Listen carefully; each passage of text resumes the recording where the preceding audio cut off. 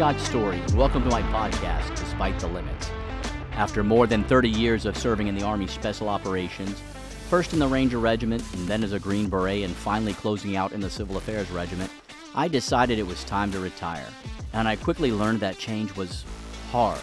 It was inevitable, but it was also doable. I've created this podcast so that we could walk through this journey together. After all, change is challenging no matter what the reason is, whether it's from a career shift or just the chaos of life itself. And if you're going to do it, you need to keep developing as a leader. My intent for this podcast is to help you navigate your own change through leadership development and to realize that you can succeed despite the limits. So let's go. Welcome to episode 3 of Despite the Limits podcast. If you were with me in my first episode, you'll recall that I told you a little about my childhood and what I learned from wearing leg braces to treat the hip dysplasia that I was born with. Yes, my early elementary school days resembled those of the movie character Forrest Gump. And this early limitation fostered a love for comic book heroes that remains with me today. Now look, I don't have a preference between the Marvel or the DC universes, and I enjoy watching the Avengers or the Justice League with equal enthusiasm. These stories just seem to have a way of illustrating points that can be very helpful to us if we can move beyond the visual stimulation of them all. Now, one of my favorite characters is the Incredible Hulk. My first live-action exposure to the Hulk came from the TV show where bodybuilder Lou Ferrigno played the massive green character. Of course, the Hulk is a mainstay character in the Avengers movies, but the movie version I most remember was released in 2008. And interestingly enough, it is the villainous Major Blonsky that sticks in my mind. You know, sometimes we can learn from the villain of the story just as much as we can learn from the hero. Early in the movie, there are soldiers and they're fighting the Hulk, and the Hulk defeats them readily. But Blonsky walks right up to the green monster and says, "Is that it? Is that all you got?" Spoiler alert, it does not end well for him. The Hulk kicks him across the campus, breaking every bone in his body, and he goes on to become the supervillain known as the Abomination. Now, earlier in my life, I related to this character, Major Blonsky.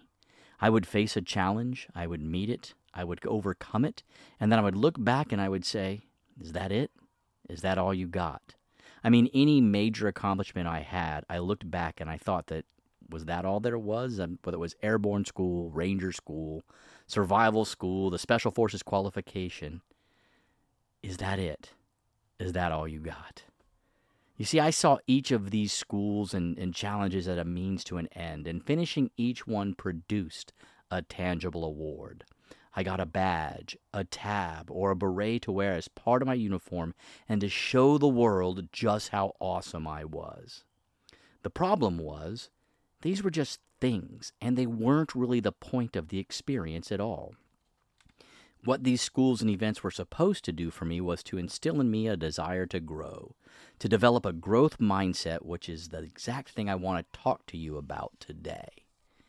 You see, I grew up in a small town in South Texas, and though I played sports, I was never much more than an average athlete. I was also an active member of the Future Farmers of America and a competitive debater and speaker. And it was speaking that really interested me. I thoroughly enjoyed preparing and presenting speeches. And it didn't matter whether they were prepared speeches or extemporaneous ones. Like, I even won a scholarship for extemporaneous speaking, and it paid for my first semester of college. In those days, my favorite book was See You at the Top by Zig Ziglar. His writing was my first introduction to the idea of a growth mindset, though I didn't realize it at the time. Many of his stories have stuck with me through the years, and I've recounted them numerous times. One is about growth and why growth is important. In his book, Ziglar tells of a young boy speaking with his grandfather, who was an expert gardener. I think this story has resonated with me because my grandpa Campbell was also an expert gardener and a master orchard keeper. But I digress. Anyway, the story goes that the young boy is with his grandfather, and the grandfather asks him to look out at his garden and tell him what he sees. And the young boy looks very, very carefully at the garden. and he sees how straight the furrows are, and he notices that the garden is weed-free, and he sees the precise placement of each plant in the garden. And the only thing that he can think of is that his grandfather has worked really hard in the garden. But unfortunately, his grandfather is disappointed in his answer, and he tells the boy, "I had hoped that you would notice that when the vegetables finished growing, they started to rot." That is a powerful statement. This idea applies to us as human beings as much as it applies to the vegetables in a garden.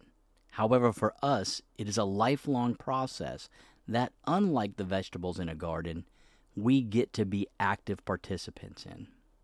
In fact, we must be active participants in our ongoing growth. This is what John Maxwell calls the law of intentionality in his book, The 15 Invaluable Laws of Growth. And I'll be honest, it is something that I have struggled with for years. Like I said earlier, I always viewed schools as a means to an end.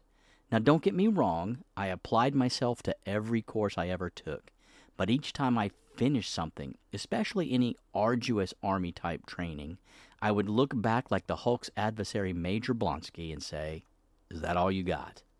Sure, I was able to rise to the challenge, but I failed to recognize the growth I gained through it. And more importantly, I failed to recognize my need to keep on growing. Like so many other people, maybe even you, I spent some time just letting my life happen to me without any kind of an intentional plan for my personal growth. Now, I will admit that this is sort of baked into our early process of life. I mean, our child development starts with this kind of a natural progression. We're born, we eat, we play, and each day we get a little bigger and stronger, and we learn a little bit more, and growth just kind of happens.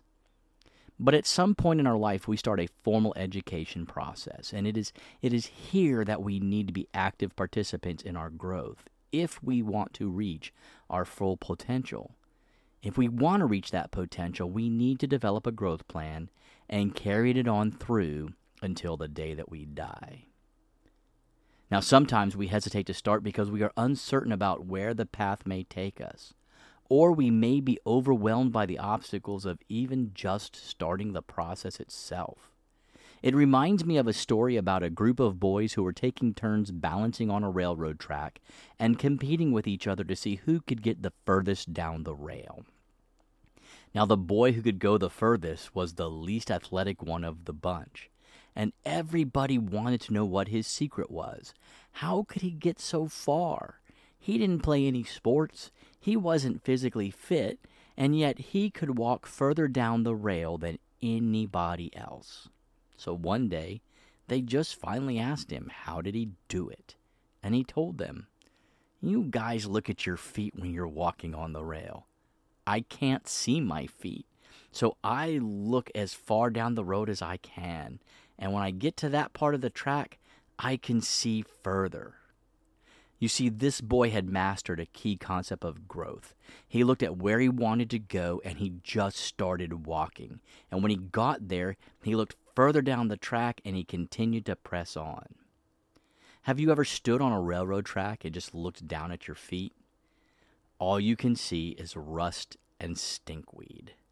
I find the same kind of thing when I'm hiking in the mountains. If I look at my feet trying to avoid a fall, I only see mud and rocks and roots, and I completely missed the beautiful vistas that drew me onto the trail in the first place. You know, the same holds true for your personal growth, and that's my desire for you as we journey together. You don't need to have everything figured out. Simply start where you are, use what you have, do what you can. But by all means, start today. Start right now. One other thought about personal growth. If you really want to grow, you're going to have to examine yourself and admit where you've been wrong. We have this idea in society today that experience is the best teacher, but I'm here to tell you that is false. It is evaluated experience that is the best teacher. In the Army, we use the after-action review, or the AAR, to do this. And while those are focused on group action, adopting this concept on an individual level is valuable. Because practice doesn't make perfect, it only makes more practiced. And if you've never evaluated how you're doing and you continually do something wrong, it's not going to bring any growth. I think sometimes we avoid evaluating our performance because we don't want to admit that we're wrong about something. I mean, I've often wondered, why do we hesitate to admit it when we're wrong? It's like if we don't say it out loud, then it isn't true. We think that we can keep our shortcomings to ourselves and nobody will know. And I think this is particularly true when we're the designated leader. The funny thing is, though, everyone around us already knows when we're wrong. So when we admit it, we don't reveal our shortcomings, but rather we prove that we're smarter today than we were yesterday when we didn't know them or we refused to admit our failures. And that, my friends, is powerful. Hey, one final thought for today. If you're trying to get to the next level in whatever it is that you're doing, whether it's your career or relationships or just life in general, realize that you shouldn't just go to the next thing, but rather you should grow to the next thing. In their book, The Peter Principle, authors Lawrence Peter and Raymond Hull explain this concept in which people tend to rise to the level of their incompetence because they get promoted based upon the skills from their previous roles, which don't necessarily transfer into their new role. And the book was actually written as a satire, but it has been popularized and it revealed several serious problems with how people are promoted, and therefore it has been the subject of commentary and research for decades. Is the Peter Principle inevitable? Will you rise to your level of incompetence? I don't think it has to be that way. But to prevent it, you have to choose to develop a personal growth plan. Don't go to the next level. Grow to the next level. This doesn't have to be complicated. Like I said earlier, start where you are, use what you have, and do what you can. When you overcome a big challenge, don't look at it and ask, is that it? Is that all you got? Rather ask, what did I learn, and how can I keep learning from this? You see, these challenges aren't blocks to be checked off, but rather stepping stones to further our development in a lifelong journey. I want to join you in your journey to grow, so I'm going to keep making and releasing content like this. I ask if this is resonating with you, please leave a comment, like, and subscribe wherever it is that you consume your podcasts. And if you're interested in having me speak with your group or to do some one-on-one coaching, I'll leave a link in the description so you can check out my website and you can reach out to me that way too. That's a wrap on this episode. Thanks for letting me join you for a part of your journey. Look, as you're striving to become a leader, remember that challenges make life interesting, but overcoming them makes it meaningful. You can succeed despite the limits. Until next time, friends.